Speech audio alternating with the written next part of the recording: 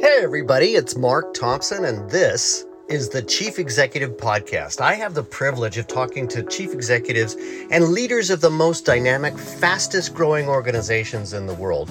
And one of those that couldn't be more retail and consumer focused is Giant Stores leader Nick Bertram. Now, Nick is involved in every part of the community, in engaging in people's lives throughout the consumer networks that they serve, one of the biggest retail grocery chains anywhere, and connected with a European headquarters, which also has huge influence throughout the Europe markets. And so today we're going to talk about what does it mean to have a relationship globally among many different retail markets. What do these different market leaders learn from each other? And how do we connect that with ESG, the environment, social, and governance changes going on now, so that we can not only do well, but we can do good for the world and its people? Listen to this conversation with Nick Bertram. You couldn't imagine perhaps a more exciting place to be when there's transformation and change going on than in a business that's touching all of our lives every single day. So Nick, thank you so much for being with us and talking about what it means to be a leader at a time in history when there has been so much remarkable change. Could you talk about the size of the organization, the number of people you have, maybe about the demographics or age range, because I'd love to drill down on the fact that you've got very experienced people on the team, you've got people who are very new, you've got people of all ages. How would you characterize your workforce there at Giant? Thanks for having me, Mark. And the Giant Company, it really is an awesome place to be. I love working with this team. We've been around since 1923, founded in a town called Carlisle, Pennsylvania. That remains our headquarters. So I'm still in Carlisle today. And we expand to the east mostly, into Maryland, into Virginia, and West Virginia. So about 190 stores, 35,000 teammates they're serving. And, the brands that are behind me right now, 5 brands inside of our company, consumer-facing brands. So Giant, Martin's, Giant Heirloom Market, which is a small urban format in Philadelphia, and then Giant Direct and Martin's Direct, which are our e-commerce platforms for consumer and business to business. It's a cool company. It's a really interesting workforce, to your point. The longest serving teammate, his name is John. He has 50 years of service. Wow. So we're only 93 years old. And then the newest teammate probably just went through orientation in one of our stores 5 minutes ago. So quite a diversity of time with the organization, and a lot of different backgrounds that kind of brought us all here so that we can feed people. That's really the purpose or the actions that we take. When you have a workforce that's organized around feeding people, all of them really much immersed into the customer experience at retail, at all different types of cycles. It could be weather, it could be pandemics, it could be periods of tumultuous change going on. You've got very young people, you've got more experienced people. What's it like managing, or how much difference is there as a leader today? Many of the people watching this program will be people who are sitting along, shoulder to shoulder with you, saying, how do we really think about the various generations that are coming to work? Would you say there are distinctions, or you think they're the same? How do you think about that as a leader in terms of motivating them to serve customers well? Yeah, I mean, if you look at the demography, it's certainly generations play a big point inside of that. The experiences that people bring with them professionally, educationally, and certainly, their race, their ethnicity, all the different things of their culture that brings them to it. And what I found, though, Mark, is that if you can have a unifying purpose that kind of transcends all of those different things and communicate that above all else, and really actually mean it, it brings everyone together. And our purpose, what we do, is connecting families for a better future. And so, yes, we're a grocery retailer. Yes, we're a grocery e-commerce organization, an omni-channel retailer, really. And yeah, that's what we do. But the purpose of that is connecting families for a better future. And for us, we're an optimistic company. We believe that the best is yet to come. And we think that the way to achieve that is actually at the family unit, because you can't change the world unless you change countries, and you can't change countries unless you change communities. You can't change communities unless you change and strengthen families. And because we sell food and because we create meal experiences, Around the table is where families get stronger. That's where values are shared. That's where ideas are debated. That's where fun is had. That's where problems are solved. That's where tears are shed. And anything that we can do to try and make that experience easier, more affordable, healthier, more inclusive so that everybody can experience it, we all want to do that. And that resonates with the boomers that work here. That resonates with Gen X. That resonates with millennials. It resonates with those that are just now entering the workforce, maybe part-time while they're in high school, because everybody has a sense of what family is. And by the way, it's very different for many people. And we welcome that. We celebrate that. But the notion of being together with people is universal. And that's really what we center all of our communication, our activities, our commercial strategy, really the whole of it anchors on that purpose. One would hope we'd all have a family and that we're fed well in all the meanings of that term. And what I hear when you're talking about the variations of culture, that is a theme that still brings us all together. And you have the unique positioning as a company at Giant and in terms of your leadership role, where you are a part of a larger portfolio. So tell me a little bit about the interactions between being an American company that's owned by a European company and how that leadership ebb and flow. What could you teach us? What would you help us learn about that sort of operating dynamic? Because there's a portfolio of companies in North America and then around the world.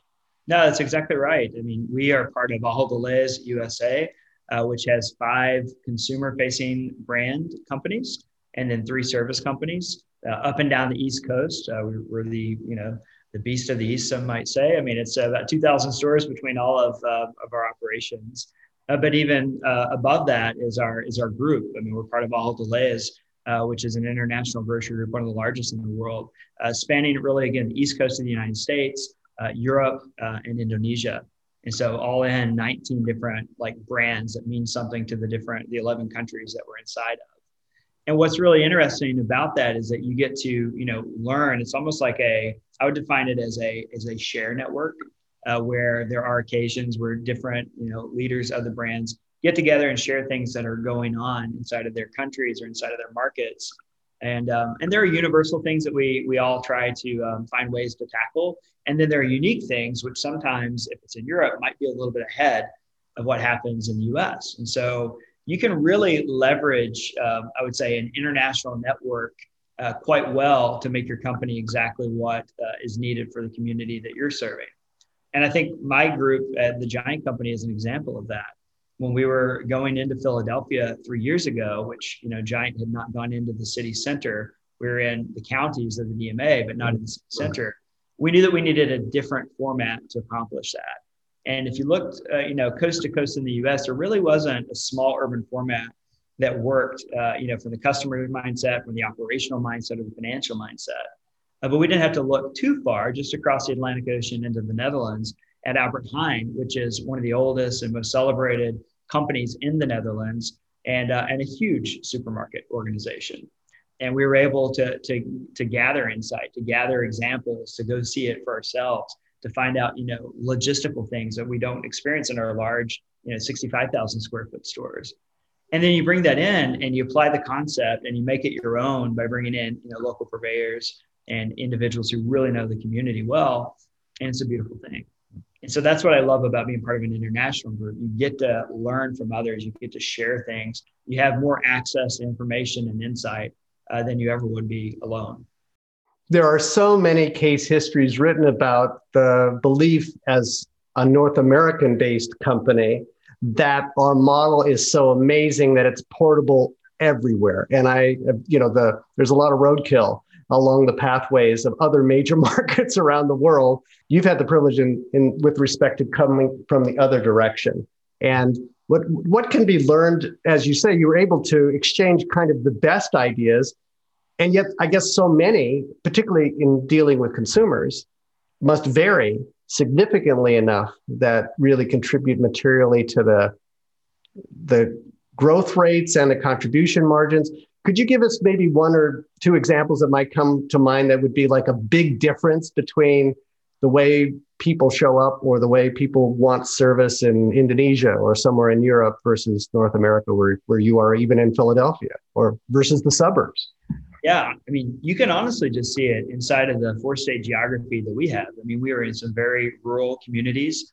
We're in some very wealthy suburbs. We're in, a couple of, small urban centers, and then we're in, the second largest city on the East Coast with Philadelphia, fifth largest in America. And it's, you see the differences inside of those. Multiply that, by whatever factor you choose whenever you start to look at other countries. Because if you think about it, like, the Netherlands is the size of geographically the size of Rhode Island. If you really think about that. And yet they're this enormous organization and company. When I think of Albert Heijn, there's other brands over there, Ethos, Holland Hall, Bol.com. So there's actually 4 companies just in the Netherlands. And then if you look at the Benelux, you've got all kinds of different things. And so if I were to give you an example, it's the company called Deleuze in Belgium, led by my colleague Xavier. He has a commitment, and his team has a commitment to healthier communities that the Giant company also shares. It's important to both of us to provide healthier alternatives and make it simpler and more affordable. And so we do share different ideas, but the loyalty program that he has in Deleuze does not necessarily translate into the loyalty program of the Giant company. Ours is more based on fuel rewards. His is not. Right? But you can still find something inside of that to bring healthy options as like a component of that, a reward factor for that. And then you have an idea that's kind of transportable. So you can't ever just take something, in my opinion anyway, and just drop it in. You always have to put it through the filter of what your customer wants before you actually apply that. And I've seen examples of those we compete with who try to take, and you mentioned this in the roadkill, like there are examples of organizations that have come from Europe, come to the US, try to go, and they're already gone. There's examples of some that, are right here, right now that are, some would say struggling, and you wonder what's going to happen long term. And the same is true, of course, it's not just Europe and America. If you look at really, all the continents, you can have examples like that. Well, I would think that having the proximity of countries and language and all the rest, it could be quite a head fake. And your lesson is, I think, a very primal and central primary concept around listening to the customer in deep enough ways to really know what's working locally, and then try to get scale through the synergy and knowledge of the experiences of others in other communities. You're an inspiring guy for many reasons. And one of the things that inspires me most is the fact that here you are, a sitting leader of an organization running this company, and you also take time to serve that community and be connected. I imagine that you're one of the people who ends up being right there at the listening post in Philadelphia. You work with the Chamber of Commerce, you work with other organizations. How would you coach other leaders like yourself, and why would you suggest that they consider thinking about that local network in addition to one hell of a big day job that you've got going there? That's a lot to take on. Why do you do it, and what does it mean, and what would you share with others about that process? Honestly, Mark, I see it as all connected. Our company is the second largest private employer for the Commonwealth of Pennsylvania, which is a big state. And so we can't really sit on the sidelines when there are policy problems that, inhibit growth or leave people out. Like, that's not something we can do, because that's with 1.3 million households that we serve each week. Those are our customers. 35,000 teammates. Those are, and their families. I mean, think about how many people that is. And so I feel like I'm convicted that we have a responsibility to make an impact. And it's not just me. I mean, it's inside of the fabric of our organization. I'm a big proponent of corporate social responsibility and having philanthropy, volunteerism, and partnerships that accomplish, things that we can't accomplish on our own. I mean, connecting families for a better future won't happen unless we end hunger. And we can do a lot of things about that. We can stop wasting, we can, donate to food banks, but we can't do it all. It won't happen unless children's lives are changed, especially those who are sick. And so that's a really important platform for us. And I don't think it will happen unless we take actions to begin healing our planet. That's newer for the Giant company, but we have a burning passion in that space, really to reduce waste, also to reduce the use of our environment, to help dirt become soil again by farming in a regenerative way, which we just happen to sell loads of fresh fruit and fresh produce. And so we have to do those things. It's not an option. And, for me, I limit myself really to two kind of leadership organizations, because this is my secondary. My primary is actually my family. This is my secondary responsibility. And so for me, it's really the state chamber, where I'm chairman of the board now. And, and we're about to go into an election cycle year, and there's always, lots of interesting things going on politically. Harrisburg state capital is adjacent to Carlisle, so it's pretty easy for me to be involved in that. And then the other one is the Children's Hospital of Philadelphia. I'm co-chair of the corporate council with Don Smolinski, who's president of the Philadelphia Eagles. And he and I just gather, 150 other, senior leaders inside of Philly to be ambassadors for what's happening in CHOP, which is one of the very best children's hospitals in the entire world, and doing groundbreaking research and, making an impact on cancer, making an impact on new diseases that are just now really coming up. And so I get personal fulfillment out of those, but I also get the opportunity to help make my company better and help take the things that are good about our company and kind of push it out into those ways. And that same action happens with all of the leaders who are part of my team, and actually down to the director level in our company. All directors and above are actually required to be on a nonprofit board inside of the communities to make a difference. There's nothing like being in a front row seat where you can make a contribution, make a difference, live the principles that you're talking about. And I love also how you're framing the fact that it ended up being a noble purpose. It's something that's rewarding, and it's also part of really creating what is a sustainable future for the company. And then that word sustainability, it's incredible to see how quickly we've seen an evolution from corporate social responsibility, which is critical, and the charities and the nonprofits that we serve, and extending that into the innovation cycle and the de-risking cycle about the future of our businesses. Innovation ends up being one of those things where sometimes constraints help, like being more environmental, like being better for the planet. This whole notion of ESG has been talked about for a while, but it now is a real component of making you a competitive, differentiated company. Could you talk about your belief system around ESG, and also being, I guess, also connected with Europe, where there's been sometimes different senses of urgency because it's a small, concentrated, urbanized place. Could you share with us what you'd want to coach other leaders about when it comes to the ESG process as not a charity anymore, but being mission critical for the business? It's definitely much larger than that. I was talking with my friend Manny Marr, who works at Bank of America in the commercial markets, and he just did a presentation recently on what ESG means really to the financial community, to investors, and how like top of mind that is now. I think if I look back in time, it was once something that noble companies do.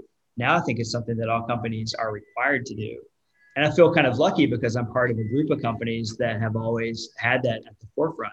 We have incredibly strong and rich and transparent governance already in place, which I'm very proud of. I mean, you can find out anything about the ultimate parent company, all the layers, through our investor relations team and just all of the different stuff. We're participating in the Dow Jones Sustainability Index. We're making public commitments, and that's awesome.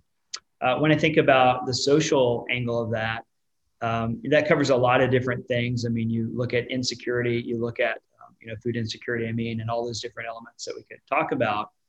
But the one that probably resonates with me the most personally is everything that we're doing for diversity, equity, and inclusion.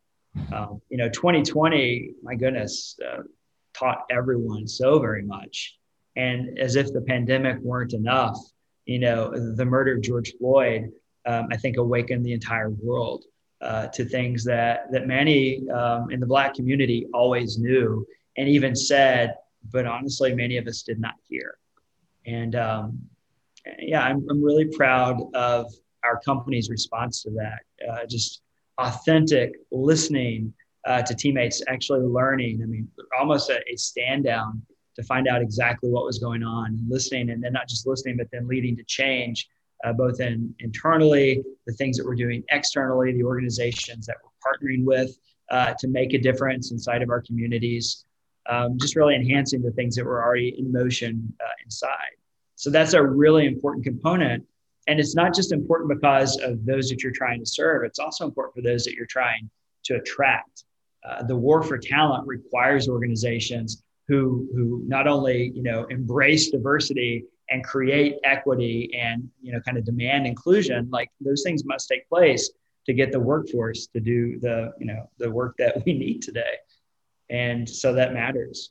And then the E, the environmental part, man, I've learned a ton about this, and I have quite a bit of energy inside of it right now. We recently became a partner with the Rodell Institute, which is also a Pennsylvania institution. And they are the originators of organic farming. They literally have the longest research project in motion still to prove that organic farming is better for crop yield, is better for the environment, is better for animals, and ultimately is better for the health of humans than traditional or mass farming. And the USDA and several other organizations have done this. There's only 2 of these in the world. The other one is in, I believe, Norway. And so we've gone all in with them philanthropically as partners and everything else. And I've learned so much from their leader, Jeff, and his entire team. It's extraordinary, like just how much there still is to learn inside of that. And that's important. And plastic reduction and product reformulation, like all of these things matter. The office I'm in right now is powered now by solar panels. We have a solar field that we installed. And rather than concrete around it, we put a pollinator habitat around it so that, honeybees and butterflies can actually feed, because we're in the middle of farm country and, we need more pollinators. The die-off rate in our community is like 90%. It's just bad. It's a bad die-off rate. These are all things that I'm learning, but it's also things that our team is learning, and that we're not just learning, we're actually doing something about them. And to me, that's what ESG is. It can't just be, here's my policy, I'm going to put it up on the webpage, I'm going to put a few stats. You got to get your hands dirty. You got to go where things actually matter in your community. And you have to be transparent about the things that aren't good enough yet that you're still working against.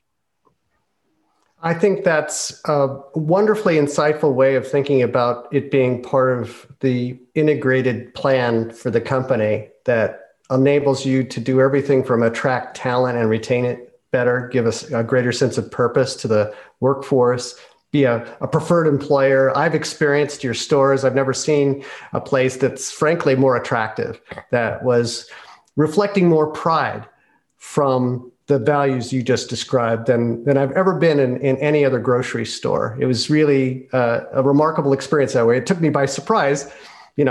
At this point in my life, I've been in a lot of stores, and I could feel that difference that you're trying to make. The way you talk feels to me like a guy who's been around for a lot more decades.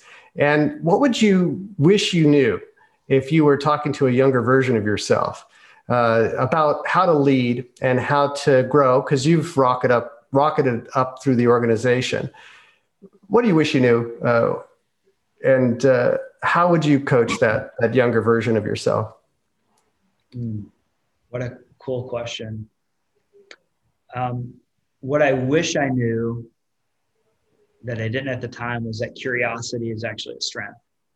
Earlier in my career, I viewed it as a weakness because, I had advanced, rather fast for my age, right? And you get in these situations where you're a decade or 2 decades younger than your peers. You don't want to appear like you don't have all the answers, or, that you can't keep up. And, as confidence kind of grows, as I've gotten older and matured, I found that same curiosity still exists. There's so much about this company I don't know. There's so much about the consumer I don't know. So much about the industry I don't know. And that curiosity actually, it's not a weakness. It's actually something that brings out the authentic version of myself, so that I can kind of lead without any kind of inhibition. And it also, I've learned from my team, kind of enables them to also admit when they don't know something and they want to know more about it, and they want to question things kind of in a really, in a pure way, not in a, taking somebody to trial, because there's a negative side to curiosity as well, where you're not really curious, you're just probing for probing's sake. But genuine curiosity, I think, is a strength. And I wish I had embraced that much earlier than I did. Well, that growth mindset that you exhibit and that I've learned from the man that I've been working with for this last greater than a year is, I think, such a superpower because it also makes the rest of the team. It's what's given you such quick scale, because you can't advance unless there's competent, deep bench and players sitting on that bench ready to move and already getting the stuff done, that feel empowered, that feel willing to take the risks to innovate and be curious. So here's to a toast to staying, as Steve Jobs would say, stay foolish, stay curious, stay hungry. I feel all those things from you, Nick. So thank you so much for joining us for this edition of our program. And I look forward to learning about the next adventure that you're just about to lead, because there's always a new one for high achievers like yourself that you're about to embark again on. Thanks, Nick. Thank you, Mark. Take care. Thanks for listening to the Chief Executive Podcast. I'm Mark Thompson, and please don't forget to like and subscribe for more episodes every week.